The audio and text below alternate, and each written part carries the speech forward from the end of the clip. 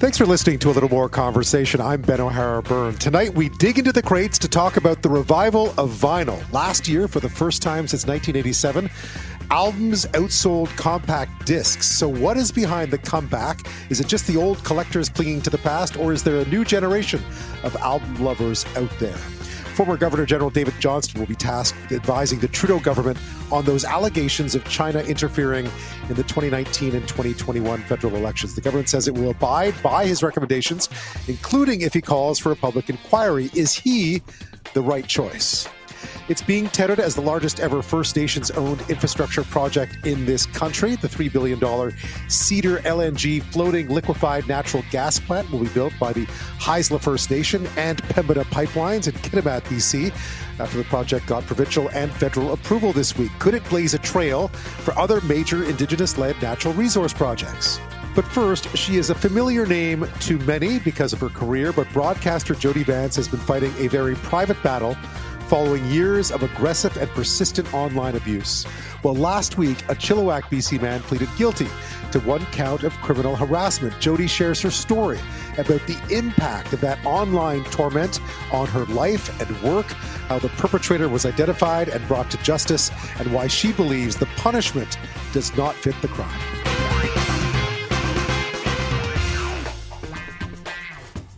Jody Vance is a name you may recognize, and her experience symbolizes a lot of what is so horrifically wrong with what's going on out there. The Vancouver-based broadcaster, again, you may recognize the name. She's a fixture here on CKNW as well, the Chorus's Vancouver station. She has spent decades in the public eye, from being the first woman to anchor her own primetime sports show in this country. Now a regular on Chorus's CKNW, she co-hosts her own TV show with Linda Steele. But over the past several years, the very public figure has fought a very private battle. One that began back in 2015 with someone who emailed her because he disliked her views on certain topics. It would then escalate and escalate and escalate and endure, turning into a steady stream of abuse, sexualized, violent, demeaning, and misogynistic messages almost daily. Now, those messages were also CC'd to colleagues, bosses, guests, and many others. He would stalk online forums where her name was mentioned. It affected every aspect of her life, her sense of security outside the home, her sense of security at home, her work, her young son, who was also mentioned in some of the emails, one of which she describes included a photo of a starving prisoner in Nazi Germany with the message that she and her young son belonged in, quote, a concentration camp to be punished. You get the idea of the tone of those emails and just how steady and relentless it was for years and years and years. Now, with some help, Vance was finally able to identify the name behind the abuse and report him to police back in 2019. And last Friday, do the math, last Friday, more than 7 years later, Vance was finally in a provincial court in Vancouver and able to watch this person, whose name we can now name, Richard Oliver, agree to plead guilty to criminal harassment and be sentenced to 12 months probation. 12 months probation. That was the sentence. It was, of course, a victory of sorts for Vance after all those years, all that harassment. It comes, of course, this sentence comes, of course, with conditions about who he can contact and so forth. But it was also a recognition that it had, in fact, taken years and a lot of determination and a lot of suffering to reach that point. And that the punishment handed out seemed pretty light indeed. Well, joining me now is Jody Vance. Jody, thank you so much for your time tonight. Glad to be with you. The details of this story, which I was not fully aware of until you started writing about it around the court date, are absolutely astounding, I think, and not astounding, somehow not shocking enough. How did this all begin? Right around the time that Donald Trump came down an escalator. Wow. But you and I know this, as our listeners likely aware. We often get people who disagree with us, who fill our email inboxes with their opinions, and we must find the dialogue and find the middle ground or agree to disagree. That's what we used to do. Sometimes you get people that really want you to change your perspective into theirs. It gets a little bit more intense, perhaps. And then there's harassment. And then there's criminal harassment. So this individual, who I had not named until Friday, on the day that I was going into the courtroom where he would enter a guilty plea for criminal harassment, I had not said Richard Oliver out loud, and he has been emailing me since 2015. He emailed me in horrifying fashion in 2020. Once the pandemic hit, he copied me in on death threats to Dr. Bonnie Henry. He emailed everybody, all of my colleagues at Chorus, the news director, the executives, the viewer line, the listener line, my colleagues, all of them, the guests I would have on the show. He copied in Professor Peter Hotez at Texas Children's Hospital, Jason Kindrachuk from the research chair at the University of Manitoba, Keith Baldry. He copied in Jesse Miller from Mediated Reality. And luckily for me, he did copy in Jesse Miller from Mediated Reality, because ultimately it was Jesse who identified who he was. And I can get into that if you like. But yeah, you didn't know who this was. Yeah. I did not know who it was, but he used his real name, Richard Oliver. He used his real name. And I asked him by way of reply email to stop emailing me. Enough now, because he started to swear at me and all caps and tell me my reckoning was coming and that kind of thing. And I said, listen, I want you to stop. And he did it again. And then I emailed him again and I said, I'm asking you nicely now to stop, cease and desist. And he did not. So I said to him back in 2020, if he didn't stop, I was going to report him to the authorities. And he used 3 words that motivate me, my friend Ben. Good luck with that. Wow. So I put my mind to the fact that one day I was going to hold this person to account. He was in every chat room that my name was mentioned in online. He would use similar words around me, fake news, all caps. I'm a Bolshevik. I belong in a prison camp. I'm a communist, all of these things. I've never met him until Jesse Miller. Well, what happened was the police actually, I called because he was sending me messages then about my son, because he would make up new email addresses every time. And we're a late enough night audience here that I could probably say some of them, but they're horrifyingly sexualized. Let's just leave it there. Right. Those were said in court on Friday, which was just a thing. He came to the point where he mentioned my son and just a little boy. And I was just like, no. So I reported it to the management team and they didn't know who he was. And there are not a lot of tools in place to identify ththese people. And I called the non-emergency VPD line, not a lot of help there. And then Jesse Miller texted me and said, because he's a social media educator, he texted me and said, got a second for a call? And I said, yes. And so he phoned me immediately and he said, grab a pen. And he gave me address, phone number, what he does for a living, how many children he has, his wife's name. And then went to Facebook and found a photograph of him and sent it to me. So I was able to then send that to the police, and that very much helped them and sparked them. They warned him to stop. The police then warned him to stop, and he didn't stop.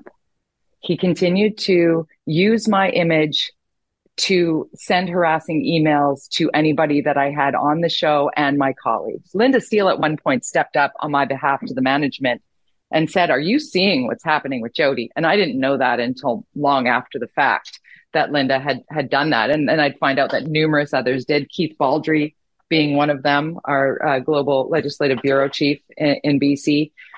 And Keith is one of the complainants in my case. Ultimately, right. Richard Oliver was charged with 5 counts of criminal harassment. There's so much to this, Ben. There is. And just the impact on your family, the impact on your career, the idea that you can't, when you're facing this barrage of hate, what it does to you, because it's easy. You're right. We all get stuff that's not pleasant. Most of it's pretty civil. But that's not the same. That's hate. That's an attack. That's being attacked. It's terrorism. It is. And I opened up because, I have my public email address through CKNW, the station in BC for Chorus. And I opened up my trash bin that I had never visited. And what was happening is every time I blocked a new email address from this man, from Richard Oliver, they would go into my trash. Well, the police said, well, how many emails do you have? And I said, well, I deleted most of them from 2015. I just thought he would go away. But then I opened up my trash and it was unbelievable. Like I had a moment where I was like, okay, I now need to change my car, change my license plate, change the locks, go to my son's school and put his photo up in the school, get on the 911 immediate call list. It was astounding. I was worried for my personal safety and the safety of my family for years at the hands of this man. Jody, you go to court on Friday. Finally, Richard Oliver is going to face justice. He pleads guilty. And then the sentence, right? What were you hoping for? What did you get? I was warned that because the Crown brings the charges in British Columbia. It's not the same in every province. The detectives in the domestic violence and criminal harassment unit at VPD were unbelievable. I have victim services. I'm getting the therapy I need to help me through this. Like it makes it okay to talk about this. And I want one more thing I want to say before I get into what happened on Friday. I acknowledge that I am a white woman of means. I am at a position and in a place in my career that I can speak up about this in a way where many others can't. And I am watching my sisters who are BIPOC, who are dealing with even worse. I don't know you can get worse, but what I'm seeing happen to some of my colleagues and some of my younger colleagues who are just coming up, this difficult path of fighting for a spot in this business. I hope I collectively can help some way move this meter forward, because what the sentence ended up being was ridiculous. It was a slap in my face and a slap on his wrist. But I did know in advance that he was going to be pleading guilty to then earn a joint agreement that the Crown prosecutor, who is not my lawyer, but the Crown prosecutor, and the high-powered, very expensive defense attorney, and Lawrence Myers, who was representing Mr. Oliver. So it was supposed to be a very short proceeding. They tried 3 times to get me to just let it all go away, which of course I didn't. I want him to have a prior. If he ever does this again, he will have a prior, and that's important to me to save someone else from going through this. But the judge came in and was ready to just, okay, I'm hearing this, and usually a joint agreement, you process it, boom, stamp, done. Mm-hmm. And they warned me that the defense attorney might say things I disagreed with. I had submitted my victim impact statement for vetting, because you have to give it to the Crown. The judge sees it and the defense sees it and they approve it, and then you can present your victim impact statement. So I delivered my impact statement, and the judge really shifted in his chair a couple of times. Judge LaPrairie is his name, a former Crown prosecutor. There was supposed to be no real formalities, but then Oliver got up and gave his statement, which he had a few pages of small type double-sided prepared, and his lawyer was like transmitting to him that the client will be keeping it brief, something like that. I'm paraphrasing. But he went up and he quoted the Bible, Romans. It is very clear that he has learned nothing from this whole experience. And then the judge took a 30-minute recess, and I had a little hope, because the judge has the right to add to the sentence, as we saw with Amanda Todd's abuser, where he added a year. So I had some hope there, but the judge came back after a 30-minute recess, reading some of the emails, and on the table was only from March of 2020 to October of 2020. So it was just this tiny window of the years. Right. He pleaded guilty to that one charge, right? One charge of criminal harassment. One charge. Right. Mm-hmm. Yeah. And so I accepted that. I felt like I had at least moved the ball over the goal line a little bit. And now as I look back at it, I'm horrified that I was belittled to that teeny tiny sliver of that's what I get out of all of these years of fighting forward. So I'm going to continue to fight. And this is me talking to you. Yeah. And you wanted this as a symbolic victory as well. I mean, I realized that the sentence wasn't what you wanted, but you wanted to see this happen to send a message. Well, we have to capture the attention of our leaders, I think, and the system is not built for online harassment. It just isn't. And it needs to modernize. And on the day I was sitting in that courtroom, I left the court and I came home feeling stunned, feeling equal parts frustrated and relieved. And I turned on the television, and there's our Governor General, Mary Simon, making a statement about online harassment. And I was, astounded by the fact that, like, wow, worlds colliding here. Oh my gosh, she's talking about starting a conversation. I'm asking for swift and meaningful consequences and deterrence that happen immediately. And there are ways to do that.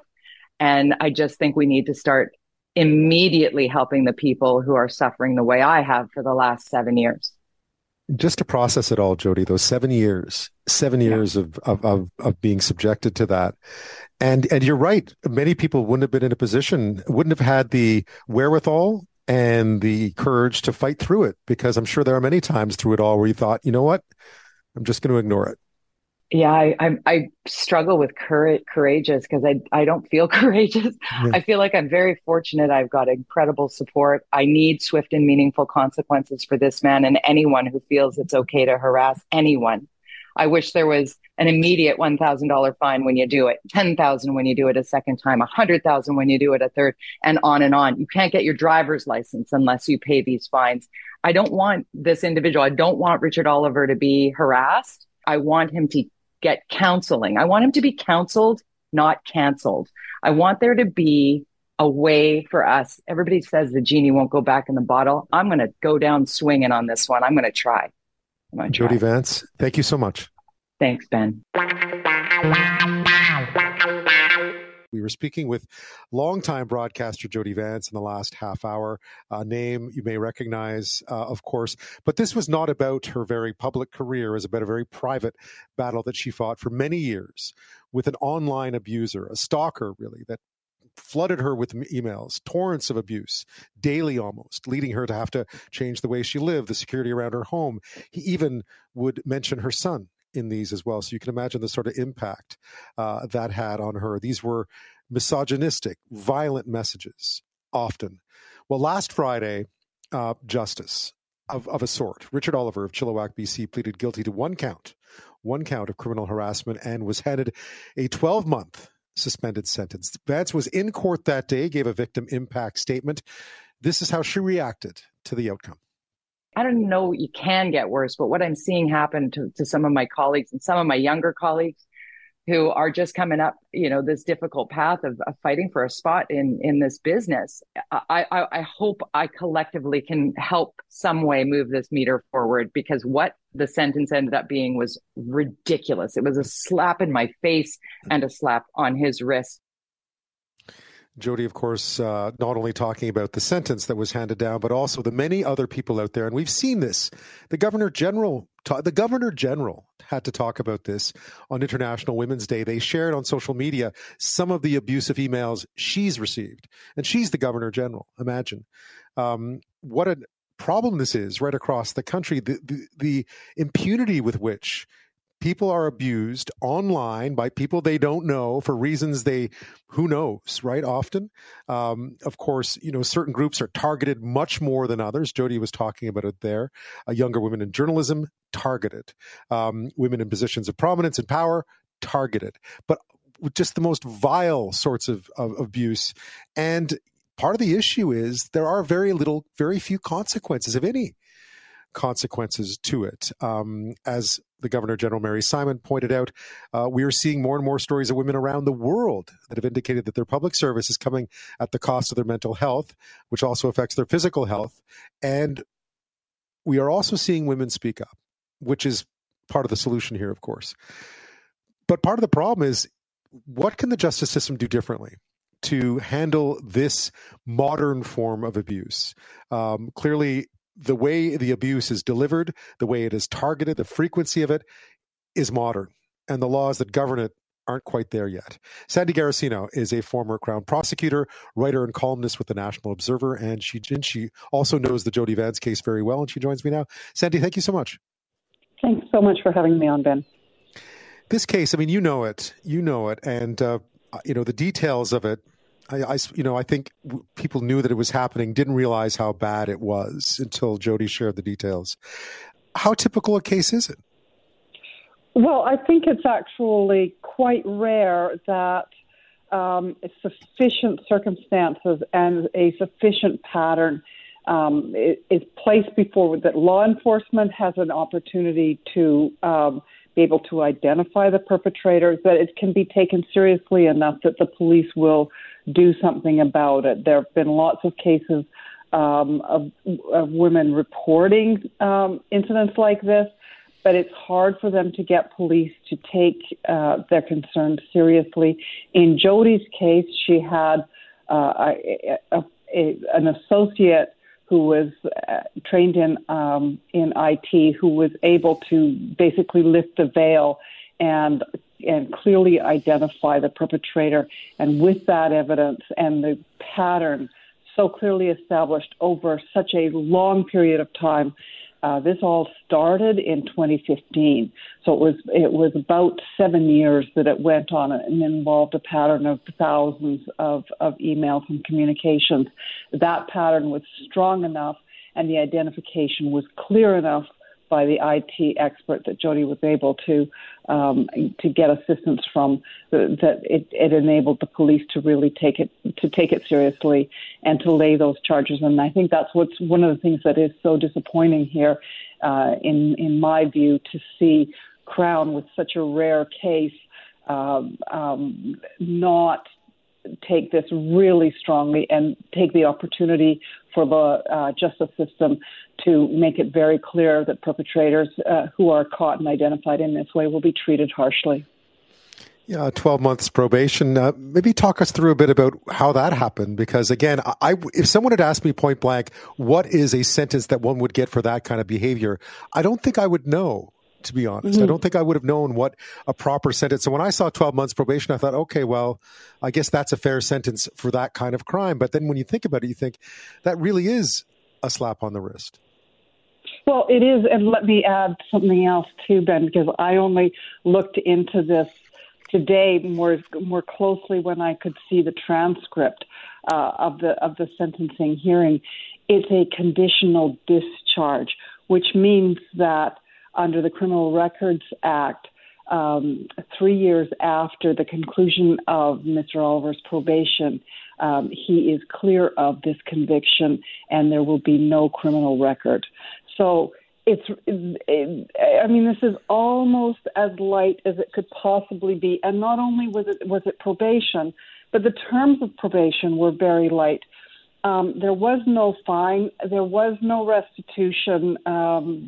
Jody Vance did not seek financial restitution for the costs that she had incurred, thousands of dollars in security costs and in lost income.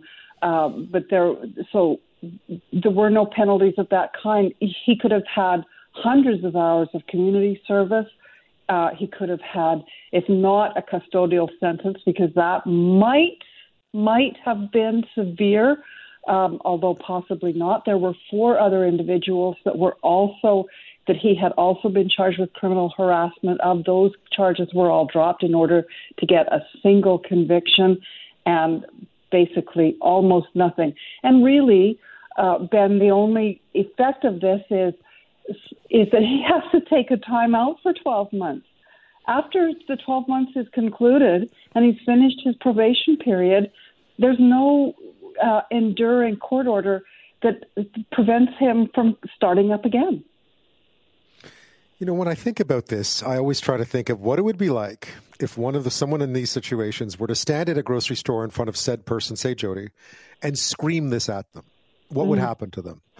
Because that's essentially what's going on here. I know it's different. The means of communication are different. But the idea that someone could do that every day to you, day after day after day, how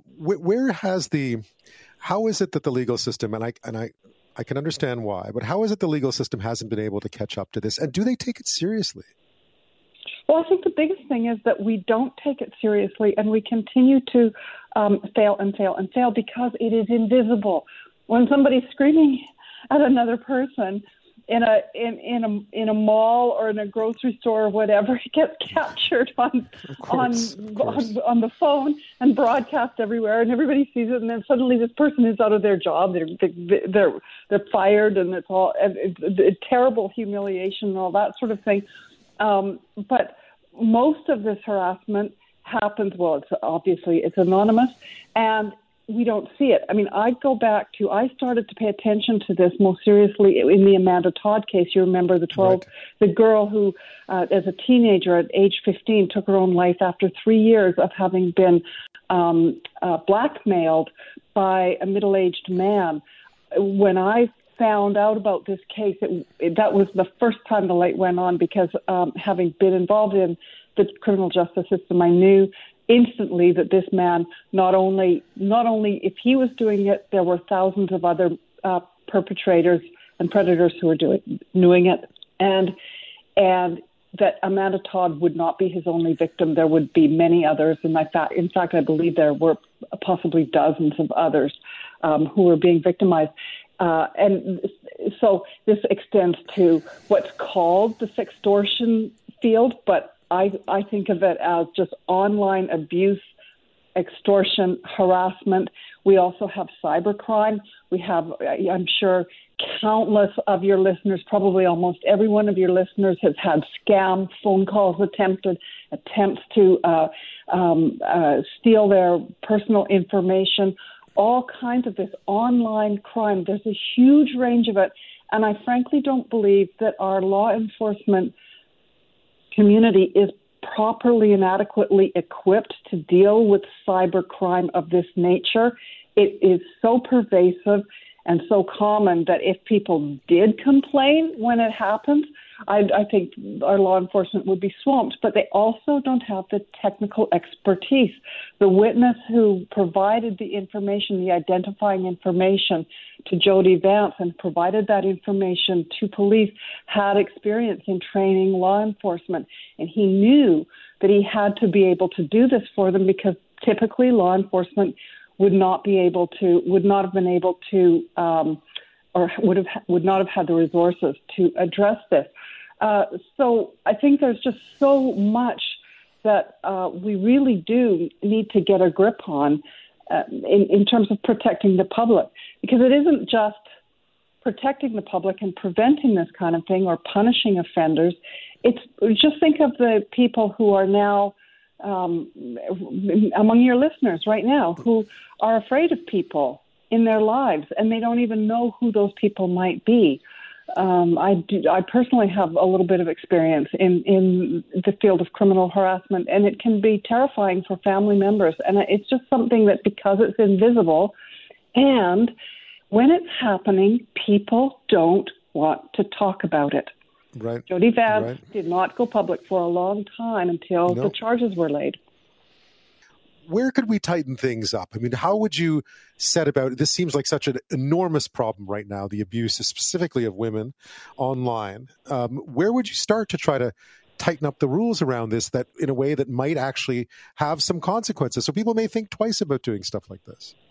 Well, it's very easy to say, oh, the justice system is failing and we need new laws. And frankly, that may be true. I haven't come at this with a view to how much change there needs to be legislatively.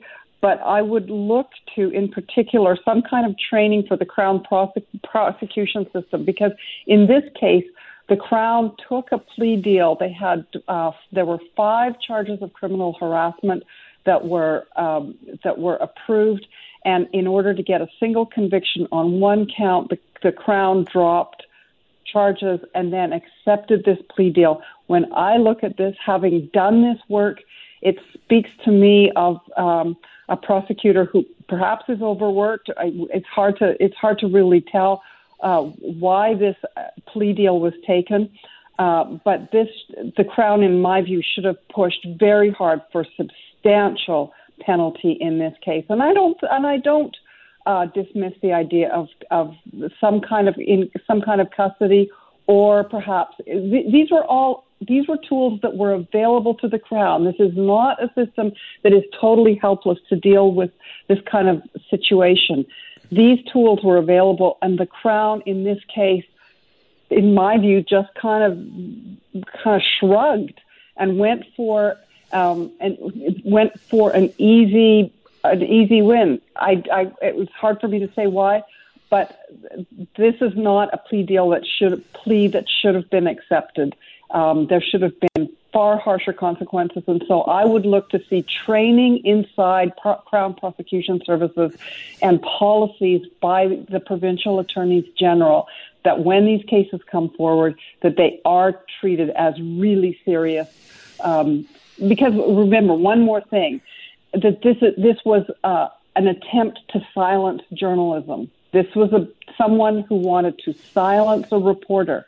And among his threats was a death threat against the BC public health officer, Dr. Bonnie Henry.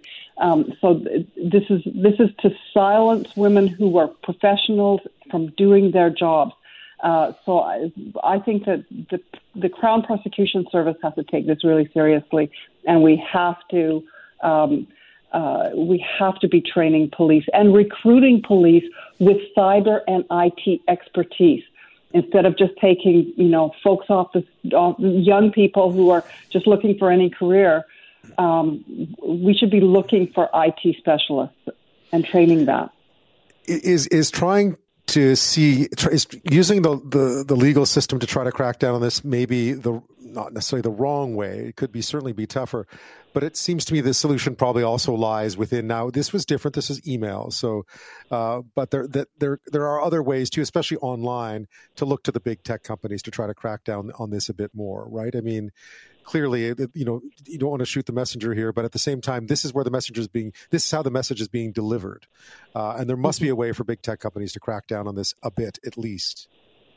Ben, this is such music to my ears. When I started to get involved in this, when Amanda Todd died, when she was basically blackmailed to death as a teenager on Facebook, which at the time said, well, it was at that time, it still wasn't yet the behemoth that was going to be. It was only a $65 billion company, and they defended themselves by saying that, well, we could never afford to be able to moderate and monitor our site. And meanwhile, they've become staggeringly profitable businesses. And it's just beyond me. But anybody who's got experience and knowledge in this field knows that the U.S. legislation, because these companies are basically headquarters are in the United States, they are governed by U.S. legislation, and U.S. legislation grants them immunity from lawsuits and damages relating to content posted by third parties on their sites. And we really do need to have legislative reform in this area. But, if you try and do this, look what's happening. Here we've got Google that is threatening to threatening about news reporting. They are going to push back and fight hard against any legislation that ascribes any responsibility or penalties to them. But I would personally love to see that, because most of this is happening on social media. Sandy Garassino, thank you so much for your time tonight. Thanks so much, Ben. You may have seen this yesterday, a big announcement here in British Columbia, being touted as the largest ever First Nations-owned infrastructure project in this country. Cedar LNG is called. It's what it's called. It's a $3 billion floating liquefied natural gas plant that the Haisla First Nation and Pembina Pipelines plan to build in Kitimat, BC. It got the green light first from the BC government yesterday and the federal government this morning. Apparently, it'll be the first LNG plant to be built and owned by a Canadian First Nation. Here is Haisla Chief Crystal Smith yesterday. Today is about changing the course of history for my nation and Indigenous peoples everywhere. A history where Indigenous people were left on the sidelines. We can responsibly advance LNG development in our province while protecting the environment. We can take charge of our future and be partners with industry. Well, joining me now is Heather Exner-Pirot. She's Senior Fellow with the Macdonald-Laurier Institute. She also has a lot of experience in Indigenous and Northern economic development. Heather, thank you. Welcome back. Thanks for having me. Well, I immediately thought of you when I read this statement yesterday, because read the news release yesterday, because we talked about this over time. Mm-hmm. And what was your reaction? I mean, this has been in the book planning stages for a long time, but it got the green light yesterday, and I was wondering what your reaction was.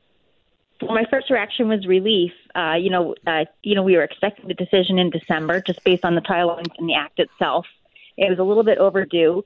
There was some concern that maybe there was, some cold feet in the BC government.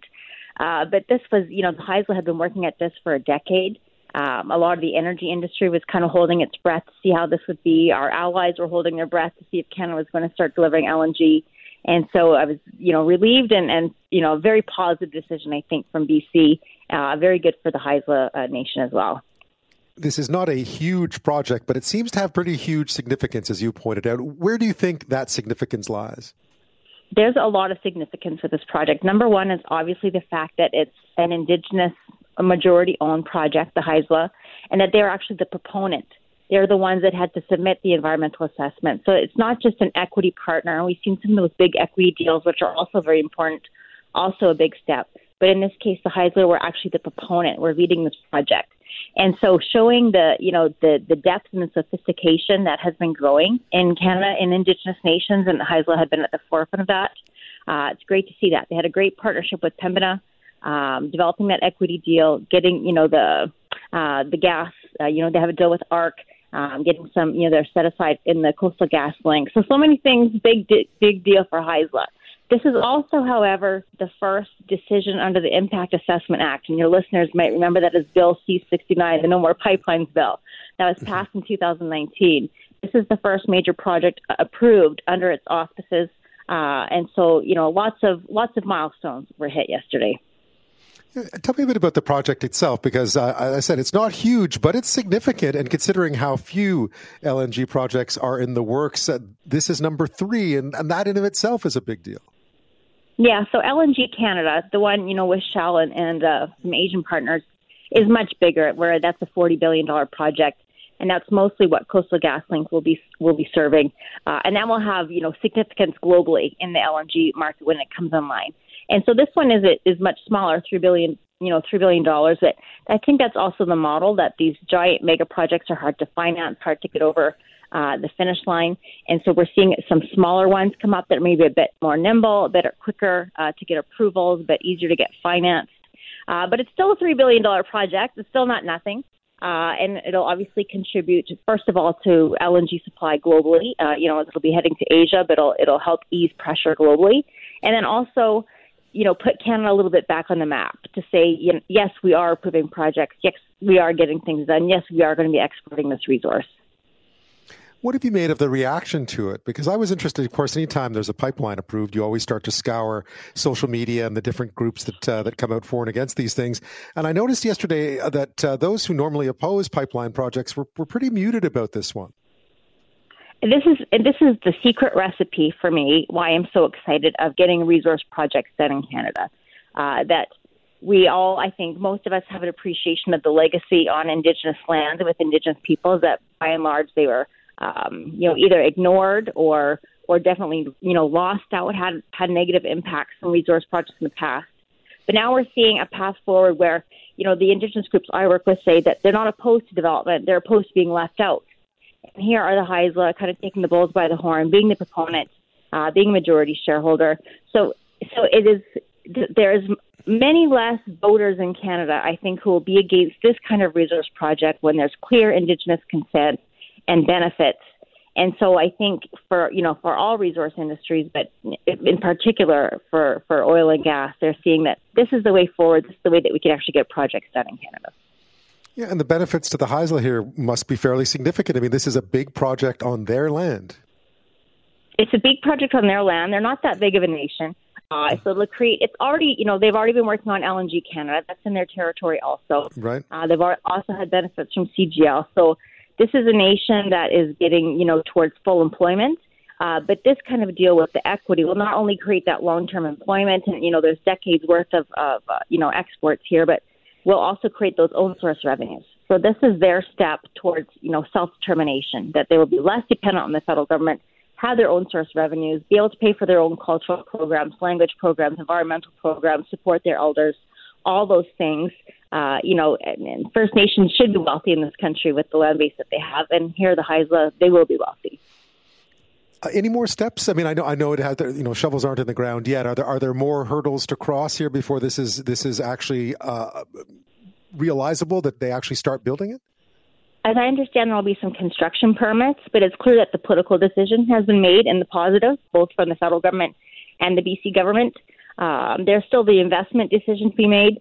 I think in the third quarter is when they said the final investment decision would be made. So, but it all looks very positive. I mean, the work has been going towards this. I think people are excited. Shareholders in Pembina are excited. So, there is a chance it'll fall off the map, or some black swan event will happen. But I think it's well on its way. Yeah, and you've talked about this a lot over time. I was reading something that you wrote back in September of last year about support for resource projects within First Nations communities, within Indigenous communities broadly. How do you see the impact of this beyond simply, that neck of BC? Well, again, so for all of it's funny because I was in New York last week because they're investors, and I say, there's sharks circling the water. Everyone can see that we're going to need more critical minerals, more energy, more everything. Canada has a lot of it. All of our allies have been coming to us in the past year, trying to get our resources.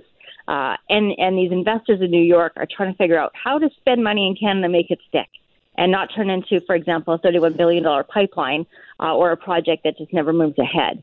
And so here is the recipe for success that people are starting to see, is that partnership with an Indigenous partner of a project on their territory that they benefit from, that they consent to. This will again reinforce that trend and make that Indigenous partnership even more strategic going forward. Yeah, and certainly when you talk about critical minerals and so on, this extends far beyond, one of the great benefits, of course, of Kitimat is that you can ship out of it, right? But this extends far beyond that to all kinds of different resource projects that could happen over the next little while. Absolutely, and even just this. And speaking of BC, it's also the pipeline. The community is benefiting from the pipeline, and then we had the Blueberry decision just a couple months ago. Right. That's where the natural gas is going to be produced, is from the Treaty 8 area, Blueberry, Halfway River, those. So those also stand to benefit, that there will be, demand for their resources that they're now in a better position to benefit from. So a lot of knock-on effects, should also bolster our hydrogen, industry that's kind of burgeoning. So a very positive. I have to say on the environmental side, in case you don't ask it, because that is the Twitter, some of the feedback is the negativity. But absolutely, and this was the BC environmental assessment, the regulator said itself, this will have marginal impacts on BC emissions, but it will lower global emissions by displacing coal in Asia. And, 2022 is the world, we never use more coal, and we've never had more emissions. And so it's very important that we have affordable natural gas that is an option for the 4.5 million Asians to get off of coal. Heather, you were talking a bit about the environmentalist reaction to it, and I noticed that it had been more muted than I'd seen it for other sort of projects. What was your take on it? Yeah, so again, I think a large portion of the left tends to favor Indigenous rights, respect Indigenous rights, and want to protect the environment. And so this divides up the camp a little bit, where I think a lot on the left also want to see Indigenous communities prosper and trust Indigenous nations to do what's in the best interest of their territory, of their environment, because it's so important to their culture. So, and yet that being said, so I think that's why I could have support from the BC NDP, for example, and it does, and it did, and also from, you mentioned the Environment Minister of Canada, Stephen Guilbeault, is the one that had to approve it on the federal side. So people not known for, their love of big oil are supporting this project. Because it is First Nations led, and because it does, for LNG, have a very small carbon footprint. So it is almost, world leading. People will say that you might bicker over it, it's the first or second or third best in the world, but certainly a very low emitting LNG by global standards, partly because it's going to be, the liquefaction is led by BC Hydro, so it's electric renewable energy that's doing the energy intensive liquefaction. And partly also because the Montney, reserve that it comes from has a, particularly low CO2 composition. I'm not an engineer or chemist. I don't know what that means. But yeah, me neither. Me neither. I did read yesterday that, again, it's a floating LNG terminal, so it's a small land footprint. And BC's Environment Minister George Heyman was saying that the project will be among the lowest emitting and most environmentally conscious LNG facilities in the world. You wrote something really interesting back in September, I think it was, about majority of Indigenous people support resource development. And that was something that was based on some polling that had been done. But you're right, there is this idea that somehow there's this.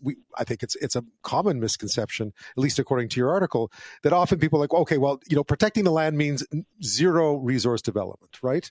And you sort of pointed out that not only is that not true, it actually boxes for some First Nations or Indigenous peoples to situations where they can't take advantage of what's around them. And here's an example of where they can.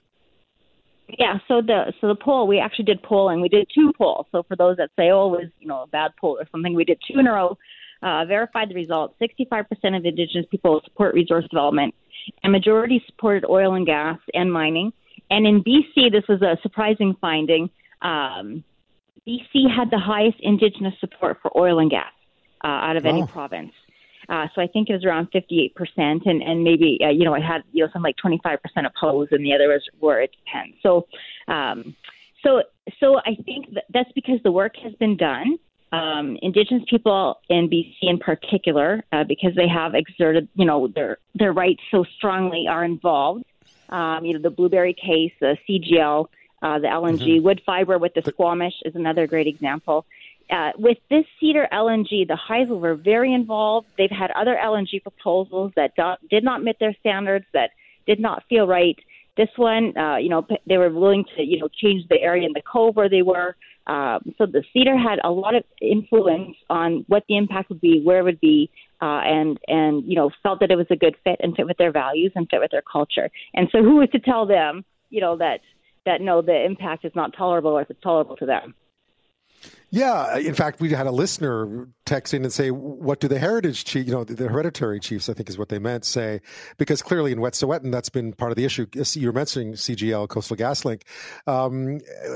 Walk us through a bit of that, because I think there is a misconception about how that works.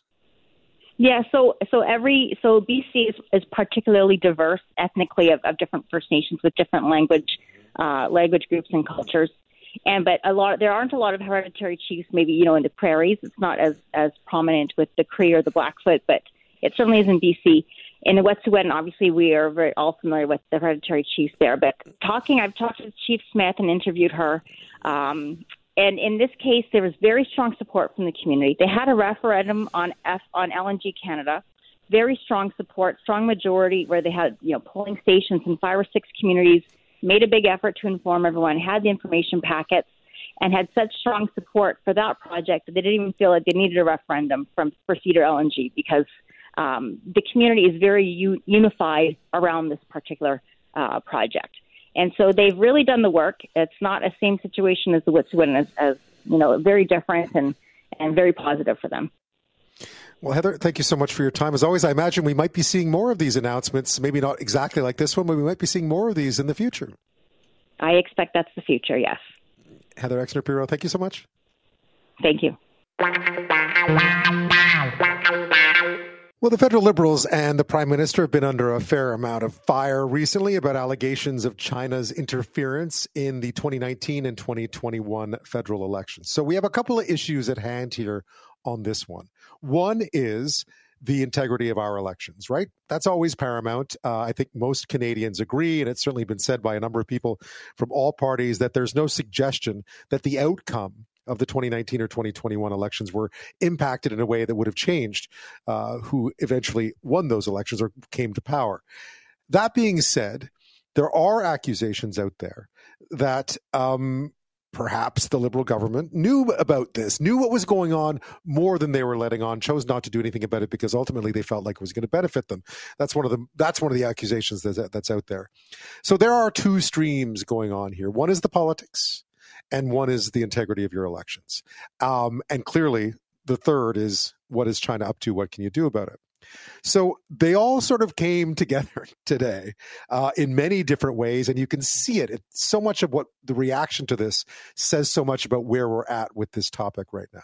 So a little more than a week ago, or a little over a week ago, the Prime Minister promised they would do something about these allegations. He'd finally sort of said, there's nothing to see here, there's nothing to see here. And then finally the heat was turned up high enough that he said, you know what, we're going to name a special rapporteur. So in other words, an advisor, an eminence that's going to guide them on what they should do next.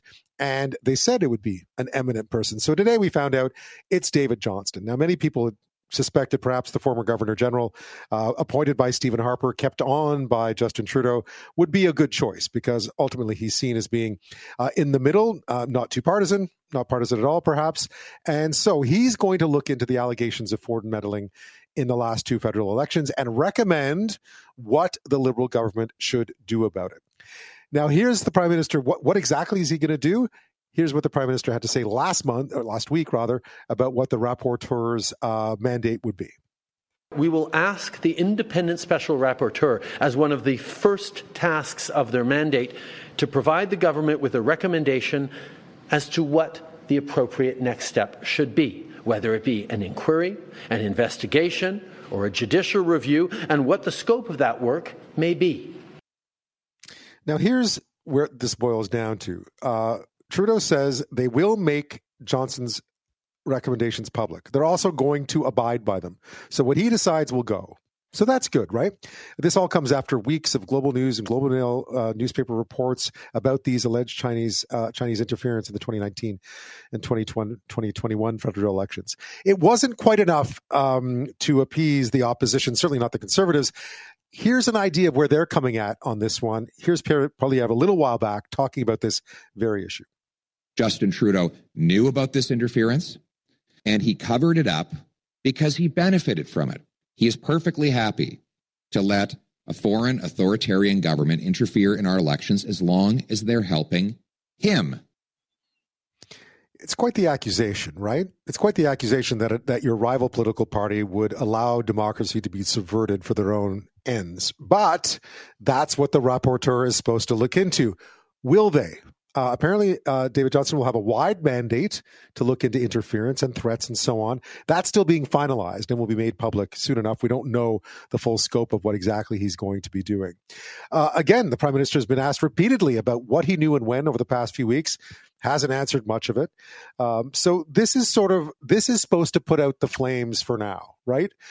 Trudeau said Johnston brings integrity and a wealth of experience and skills to the role. He's had many other roles, by the way, other than just Governor General. So will this actually achieve what it's meant to achieve? Joining me now with more on this is Artur Wilczynski. He's a senior fellow at the University of Ottawa. He spent more than 30 years in the Canadian Public Service working on foreign policy, intelligence, security, and defense issues. He's also Canada's former ambassador to Norway. Artur, thank you. Thanks for having me on. So this is, perhaps not a surprise, but we finally found out who the rapporteur will be. I should point out that you suggested him a while back now for good reason, right? Yeah, no. When the Prime Minister came out a few days ago and said that he wanted to appoint a special rapporteur, I think I tweeted within minutes that he would be my nominee, and for a number of reasons. I think he's a remarkable Canadian, truly exceptional. He's nonpartisan. He's smart. He was appointed by Prime Minister Harper. He has a track record on promotion of democracy and trust, and I think he's got the kind of chops that this role requires in order to provide all Canadians, with a bit of a roadmap to how do we restore confidence in our democratic institutions. Because this is let's be honest, of all the inquiries out there, and I've covered a few over the years, including the Oliphant inquiry and the Gomery inquiry and the Air India inquiry, but this is a tough one. It is a tough one because I think that the past few weeks have injected a level of partisanship into this discussion, which I think really needs to be taken out of the equation. It's really important that Canadians understand their electoral system, that they understand how robust the protections are. But we also need somebody with the credibility of Mr. Johnston to look at the status quo and make recommendations about how we make it stronger. Because it's clear that the threats are out there. It's clear that hostile actors, state actors like China, but others as well, are interested in undermining Canadians' confidence in our democracy. And we need to have the tools in order to mitigate those risks so that our electoral system, our democracy, is resilient to those external factors. We don't know his exact mandate yet, but what would you expect? So I hope he does three things. The first thing that I hope he does is to recommend a public process, whether or not it's an inquiry or whatever the actual technicalities of that are. I will leave to him to make a recommendation. But the primary objective in terms of that public process really needs to be to restore confidence in our democratic institutions. I think he also needs to outline key questions that he wants that process to answer. So what are the emerging threats that are out there to our democratic institutions? What do we need to do to, again, build resilience into our electoral system and into our broader democracy? The third thing that I'd like to see him do is also engage with the National Security Intelligence Review Agency and the National Security and Intelligence Committee of Parliamentarians, the two review agencies that have already been established, in order to ensure that there's a level of coherence between what they are doing in terms of looking retrospectively back at what happened in 2019 and 2021, but then also to look forward in terms of making sure that our systems at all levels are resilient to the threats that they face.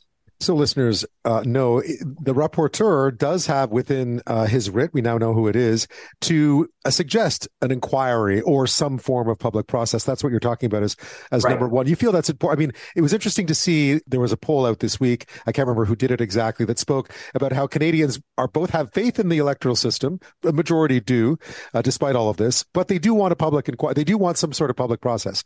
You think that's important that be done?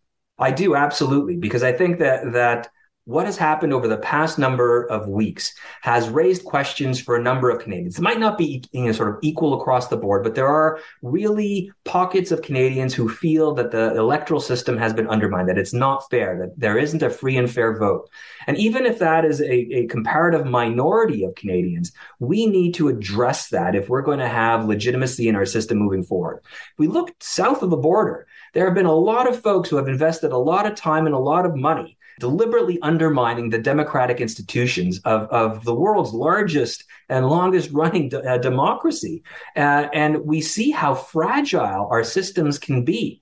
You know, as long as there is a narrative out there in the public domain that questions our democracy, I think that that's profoundly dangerous. And if those attitudes are, focused within a certain demographic, that compounds political polarization in Canada, in my opinion. And that polarization, again, is fundamentally unhealthy to a democratic system.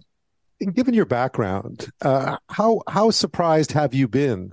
And how should we read what we've been seeing over the past several weeks when it comes, because it wasn't new. I mean, people knew that this had been happening. I mean, it had been out there for a while, but it seemed to really mushroom in the past month or so. What did you make of what we've been seeing over the past little bit and the allegations that it makes? So there are a few observations. One, and it's something that my former colleagues from the National Security and Intelligence community testified before a parliamentary committee, is that foreign interference in Canadian elections is not new, and in the Canadian democratic process is not new. This is something that we've been confronting for a number of years. And it is not just the People's Republic of China that engages in this kind of activity, but it's other actors, Russia, Iran. We've heard from the diasporas and from ethnocultural communities whose ancestry is from those countries of origin, who have very clearly complained about the level of interference, the harassment, the intimidation that they face. And we have to listen to them. I think that what has happened in particular since the revelations from various news sources is that they've become more tantalizing or accepting. And all of a sudden there's a story that's more easily understood by the broader population. And because of the sort of those, pardon my saying, like those titillating, exciting aspects of it, people have glommed onto it. What's made it, I think, problematic is how it's now descended into a level of partisanship, where it's turned into a bit of gotcha politics. Instead of sort of reflecting on how do we ensure that our system is again secure, is resilient to the threats that we know are out there, it's turned into a question about who knew what when. And while those questions are important, I'm afraid that given the sensitivity of the information that may be disclosed, Canadians won't get much satisfaction from a review of those disclosures, because there's a reason why information needs to be protected, in particular, why intelligence needs to be protected. Artur, looking at this, though, it strikes me that where this has succeeded, even though, and I agree with you, intelligence is not evidence, but it's layered on to a lot of other things that were out there. And it's kind of been sort of this pile that's been building, Sam Cooper's book, different reporting on stuff about the way China infiltrates and then attempts to influence.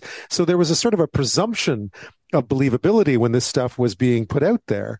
And it strikes me that the Prime Minister could have gotten rid of a lot of this pretty quickly if he'd just said at some point, we were told about this, we looked into it and decided that it didn't reach the level of whatever. But we haven't heard much from him along those lines. What do you think of that?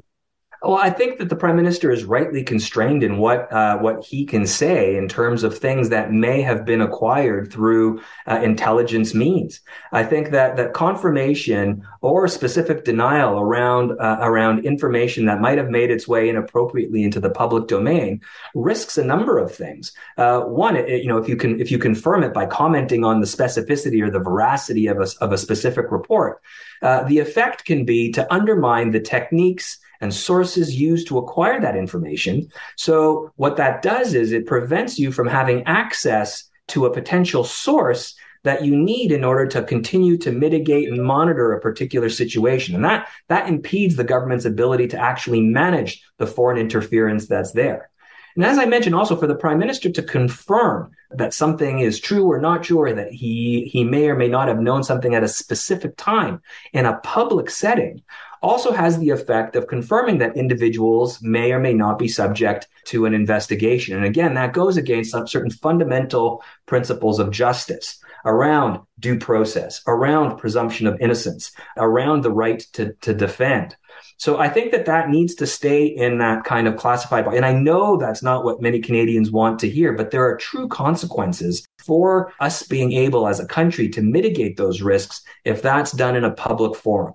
I think that's why it's important for agencies and organizations that were specifically created in order to handle classified information, in order to review the activities of national security and intelligence organizations like CSIS, like the RCMP, for them to do their work. They can look at this information. They can make recommendations. They can speak in a relatively unclassified kind of context about what they found. It's why, in my opinion, the creation of the National Security Intelligence Committee of Parliamentarians, which includes representatives of all political parties in the House, Bloc Québécois, NDP, Conservatives, Liberals, they're all there to review the information and to make recommendations to government.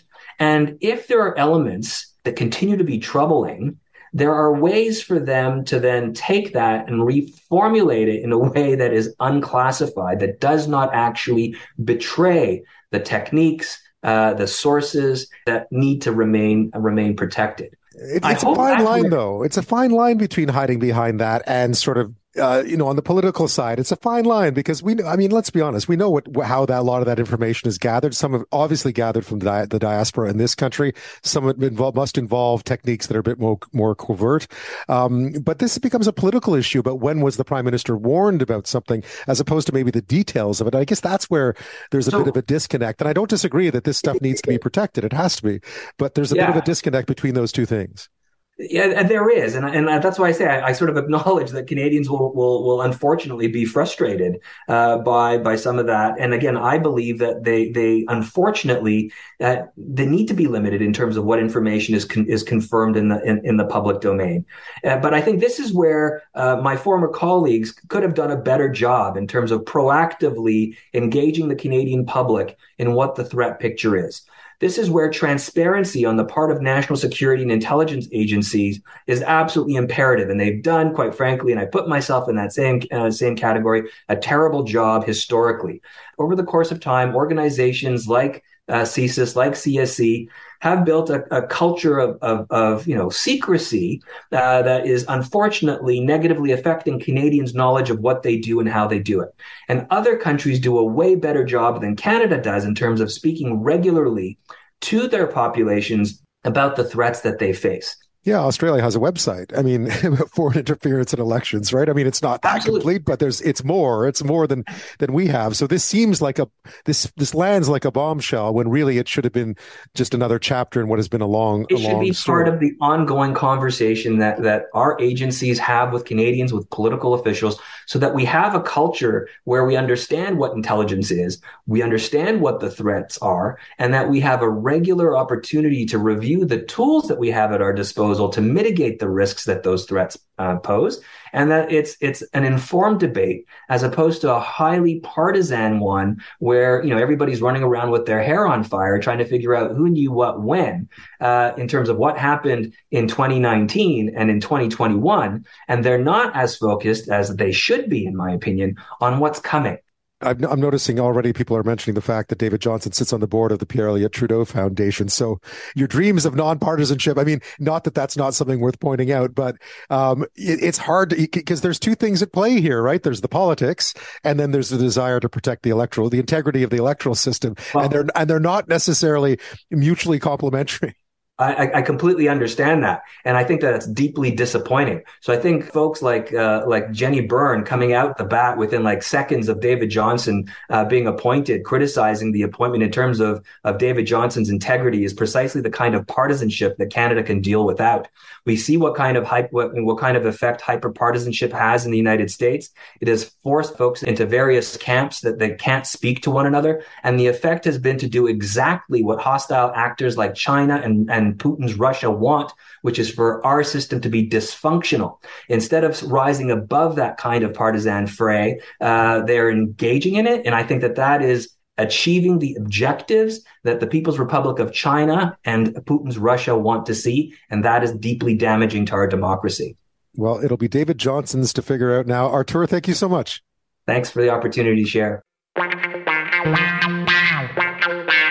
Let's talk about what a tumultuous time it's been in tech. Remember during the height of the pandemic when tech stocks were through the roof and it looked like the dream was never going to end for tech? The money was cheap money everywhere.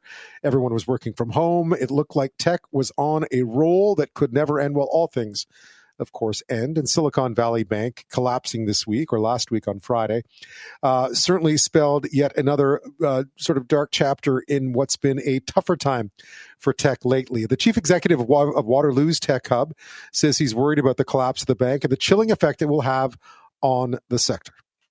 We used to have an expression where, if the U.S. had a cold, Canada got the flu. It kind of looks like the U.S. has the flu right now, and we're going to have a really bad cold. I think our companies, by and large, are better managed than their U.S. peers and are better run, but it's still going to be a tough environment for them. Yeah, a tough environment to raise money, it really is what it boils down to. At the same time, you may have seen this, Facebook announced a huge round of layoffs. Meta, the owner of Facebook and Instagram, said 10,000 employees, or roughly 13% of their workforce, is how many they're going to drop. So joining me with more on all of this is Murad Hemmadi. He is a correspondent with The Logic in Ottawa. Murad, thank you. Welcome back. Thank you for having me. So this has been, what a week for the kind of news that you cover, sort of tech and business. It all came together in one big storm. Tell me how this unfolded for you last week, because the first I read about SVB must have been Wednesday-ish, and it was just like a little Bloomberg factoid. And by Friday, you've put together this huge story on what's happening and what it might mean for everybody else. Yeah, and I think that in fact has been, the speed of it has been one of those things that's really caught people by surprise. If you were talking to a company, a tech executive or a venture capitalist on Friday at 10 a.m. and then talking to them again on Friday at 12 p.m., it was a completely different interview because the facts on the ground changed, that quickly. Thursday was sort of the good old-fashioned bank run, where you had venture capitalists in Silicon Valley urging companies, some of them, not all of them, urging their companies to consider moving money out of their accounts at SVB. A bank run is essentially a form of mass mania. You follow other people in, and by pulling the money out, there's less money then for the next set of people, and it cascades that way.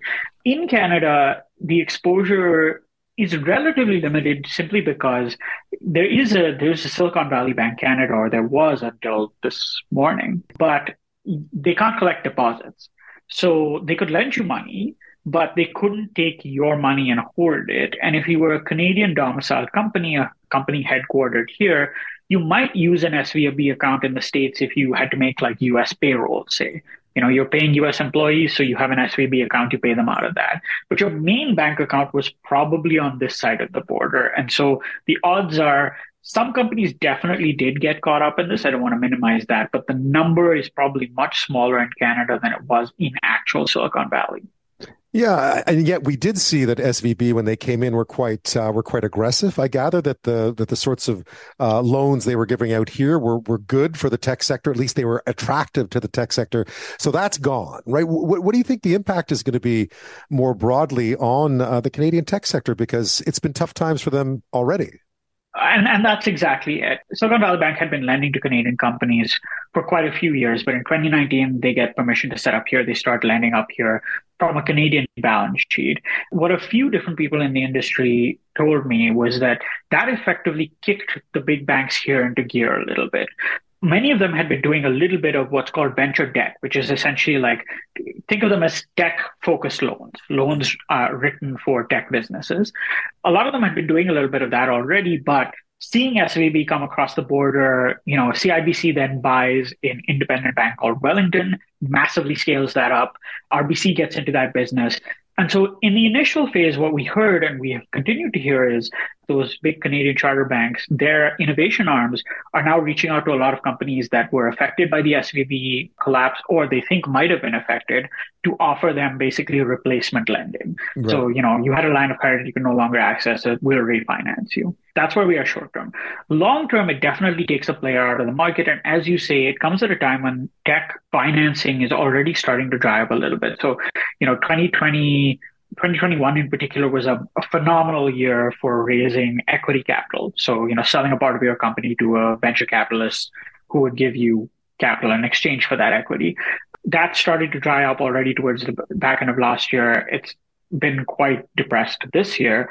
And so now essentially there's one less place you can go to get money. But also we're hearing from some companies that they're concerned that this will essentially put a little bit of a chill on the whole ecosystem until, everyone kind of battens down until they figure out what's going on.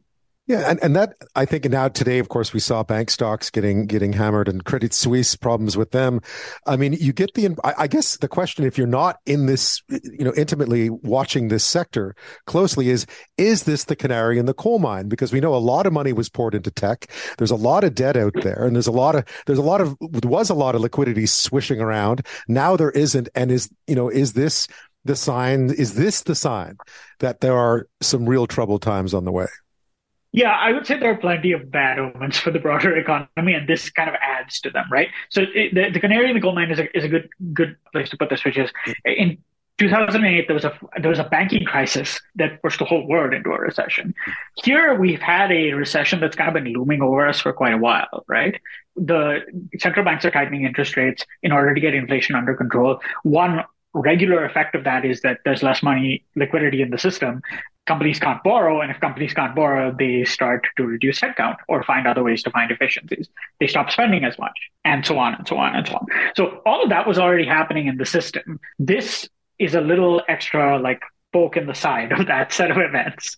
It probably gets us a little bit closer. It is not in and of itself the start of the snowball, but it sort of adds a few bits of snow to the snowball as it's going past. And it certainly reflects just how jittery everyone is, I think. I mean, social media doesn't help here, but it looks like everyone was pretty jittery even before the whole SVP thing started to really materialize. Murad Hemmadi is with us this half hour. He's a correspondent with The Logic in Ottawa. We're talking about tech and business. Lots going on the last week, of course, with the collapse of Silicon Valley Bank and all that meant. I mean, Silicon Valley Bank primarily lent to the tech industry. In fact, almost exclusively lent to the tech industry. So some issues in there. And then, of course, around all that, and I think this would have been a bigger story if SVB hadn't been happening, but Meta announces another round of layoffs. Do you have a concept of what's, you mentioned it earlier, less money, less liquidity, look at cutting headcount. Is that all that's going on here? There's some of that, but I think it's also useful to think about how these big tech companies constituted themselves in kind of the days when money was flowing freely, right? So with the blip of the early COVID period, it's been an incredible time to be running a public tech company over the last, let's call it, decade. These companies have grown to become the largest players on stock markets. After an initial period of losing money, they were churning out giant profits. The primary business of a company like Facebook or a company like Google, which was selling advertising on the internet, was slowly taking up more and more of the marketing spend of companies. So these were good times. And these companies invested in all kinds of things that, at Google, they were called other bets. And that's a term that's often been used for this kind of investment. Interesting use of the word bets. I know it's technical. Well, exactly. Yeah. You've got money sloshing around. Why not take a punt on something that may in fact not work out? But if it does, what a great opportunity. And it's useful to think of these as like, this is all the sci-fi stuff, right? So Google makes a big bet on self-driving cars. Facebook moves increasingly into the metaverse. All this stuff that 10 years ago would have appeared in a sort of genre novel, and we're now starting to see some of in the real world. That's where they could afford to pour in money. And one little number that's useful to think about, $10 billion. So $10 billion is how much Mark Zuckerberg said that Meta was going to invest in the metaverse, in building out the metaverse. $10 billion is also the amount of money that Facebook said a change to the way that ad tracking works on Apple devices would cost them in the sort of fiscal year that just ended. Their base function, selling ads to people who are on their site, loses $10 billion. And their big bet on the metaverse of $10 billion now suddenly is that money well spent? And so, we are actually, this 10,000 is past the point, the original cuts were, lots of stuff that you could perhaps argue were not core to Facebook's business. Now we're starting to get into the point where this is a CEO who believes that there are efficiencies to be found. And so these people are, to put it in sort of heartless terms, the efficiencies that they're finding. Yeah, I guess there's been a real reckoning with some of the way that they were investing and building these companies. And you're right. The word you always hear is to return to sort of the core business. But even Facebook's core business can be a little nebulous sometimes if you think about it. Yeah, absolutely. And again, you get into this recession question, right? Which is, if people are cutting back their spending on all kinds of things, consumer discretionary goods, if you're buying less clothes, then Instagram has less Instagram brands to sell to. If you're on Instagram, you've probably seen ads for all kinds of stuff as you're flicking through people's stories. Often those are direct-to-consumer merchants who have made a lot of money advertising on social media, but they sell stuff that most consumers don't think of as like essential, as must-haves. They're indulgences. Well, indulgences get a little harder to justify in a recession or in the face of a recession. So people are buying less. So those companies are making less money. So Instagram sells less advertising. So Facebook's bottom line is affected. These companies are cyclical in the same way as the business cycle, or at least this is the first real recession that will test that theory, because in 2008 and in the ensuing years, Google and Facebook were not nearly as large as they are now. Yeah. One of the things that I've thought about is just reading how these companies have tried to present themselves to the world as sort of the bigger and better, slightly more socially aware than, say, their predecessors, the steel companies and the car companies of the past. A recession is going to put a lot of that lip service to the test, isn't it? Undoubtedly. And the way that these companies attracted employees in the past was a combination of what you're just talking about, the idea of a higher social mission. In Facebook's case, connecting everyone in the world. In Google's case, becoming a repository for information that increased the knowledge of the world. Those missions, but then also, let's be honest, a lot of valuable stock, good salaries, and perks. How much of that lasts in the face of a recession? If you are trying to optimize your ad systems in order to squeeze as much performance or as many dollars out of people's marketing budgets as you can, is that the work that people signed up to do? If you suddenly say, well, now we can't actually afford, your stock is worth less now than it was before. Sorry, worth less is two different words. Yes. Not worthless. Still yes, worth quite a lot of money. Yes.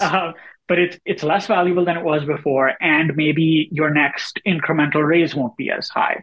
And by the way, we want you all back in the office because the CEO believes that that's the best way to work. So your flexible work arrangements aren't sticking around.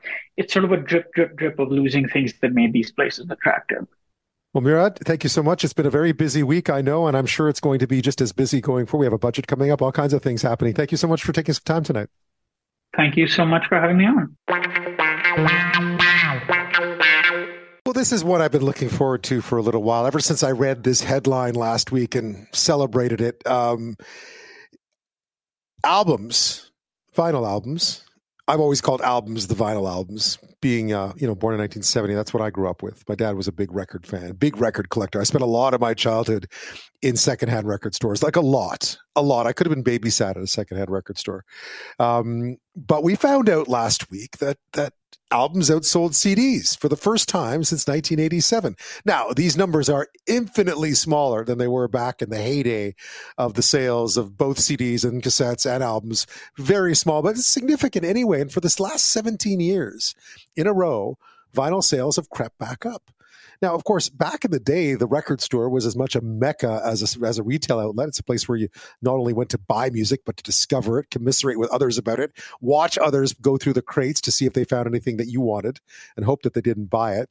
And also see what they bought and liked, right?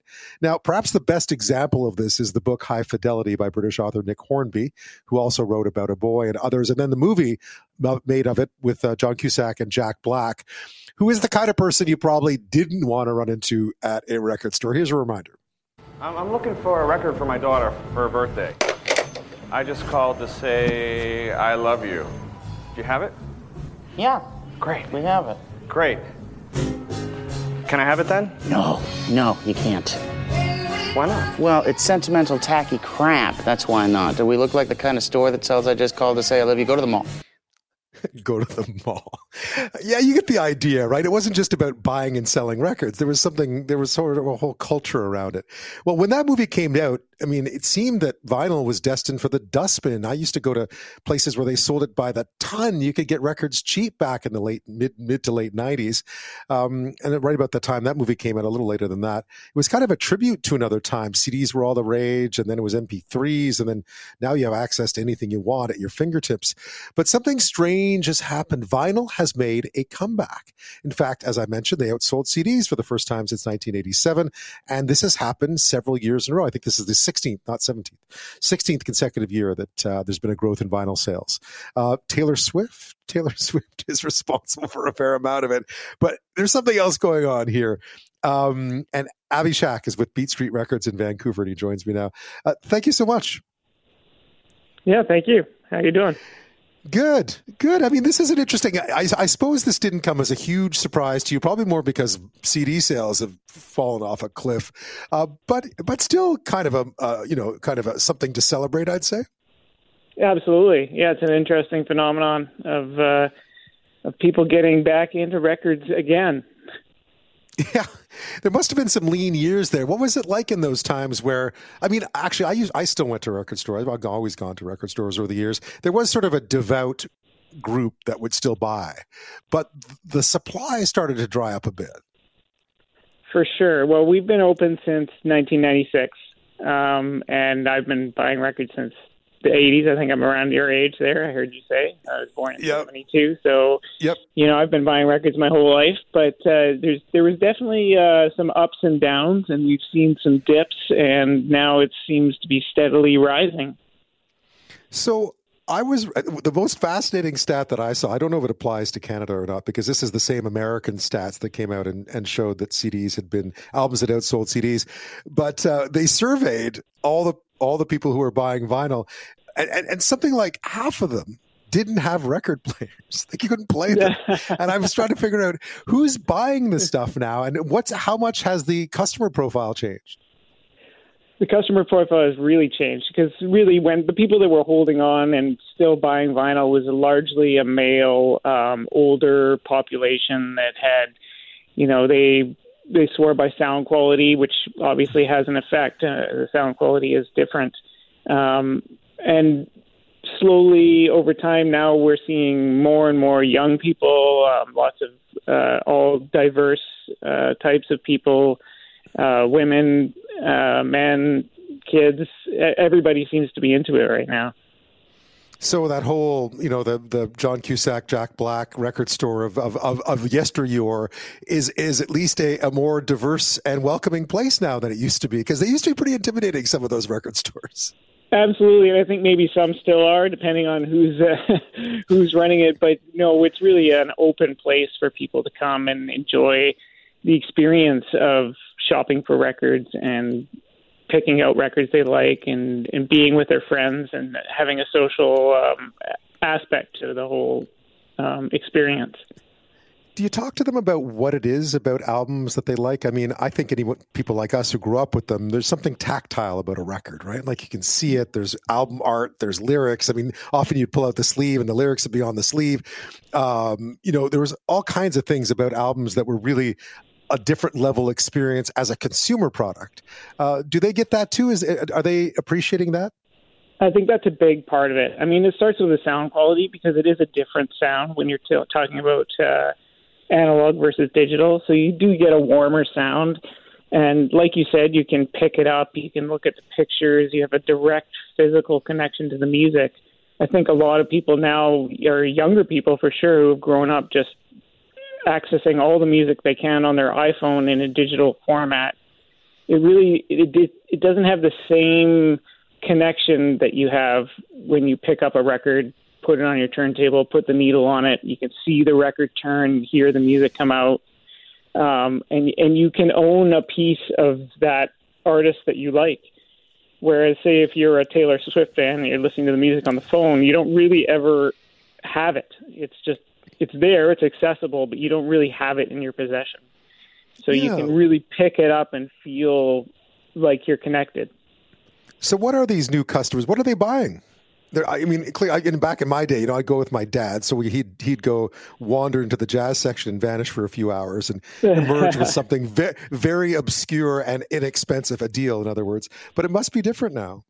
It is. But that's the beauty of the record store. We offer all kinds of music for all kinds of people. And you might, come in there and buy a Taylor Swift record for your first time. And then you see all these other things that you can touch and hold and go through. And you're next to the jazz section, or you might wander over to the soundtrack section, or you might wander and see a movie that you've remembered, or some older record that your parents played, or it exposes you to a whole wide variety. Plus, the people that you're with, they're suggesting stuff. The staff at the store are suggesting stuff. There's music playing over the loudspeakers that you might not have heard before.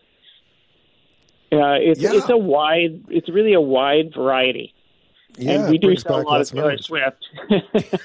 Yeah, no kidding. Well, I think Taylor Swift sold 945. I was reading a stat. I think Taylor Swift was responsible for something like 25% of all those album sales last year. So she almost single-handedly pushed vinyl ahead of CDs, which is, good for her. Good for her. Good for her. But you do see people buying a wide variety, too. Someone will pick up a Taylor Swift record at the same time as picking up an AC/DC record or a Led Zeppelin record, something like that. Oh, that's good to know. That's good to know as well. It's also interesting in these inflationary times that when, people don't have a ton of disposable income, and let's be honest, music is essentially free now if you want to, listen to it or stream it. It's interesting now that that people are willing to pay for something they could otherwise have for free. That certainly wasn't the way when we were young. If you didn't buy it, you didn't get it. Like you had to sit by the radio, wait for it to come back on, right? It's true, and records aren't exactly cheap these days. They're definitely gone up in price. But the advantage is once you buy it, you have it, and it's yours forever. So you're not paying a weekly subscription for something that you don't really own. If you add up all your Spotify or Apple or Tidal or whatever streaming service you're using, maybe multiple, you're paying monthly, yearly, and at the end of it all, you really don't own anything. Yeah. So you must feel like vinyl's now found a foothold again, and it will be here to stay in some way, shape, or form for a while to come at least. It seems like it has. It's hard to tell. We've definitely seen ups and downs. It's definitely been steadily up and growing, and a lot of young people into it. Seems like to me that it's here to stay. Yeah, and you have Record Store Day coming up next month, right? That's right. Yeah, always a big fun day. That lots of exclusive releases and lineups in the morning. Yeah, well, Avi, I'll have to drop by next time I'm in Vancouver. I love a good record store. I don't spend nearly enough time in them anymore, so I'll come and have a look. Thanks so much. Fantastic. Yeah, thank you.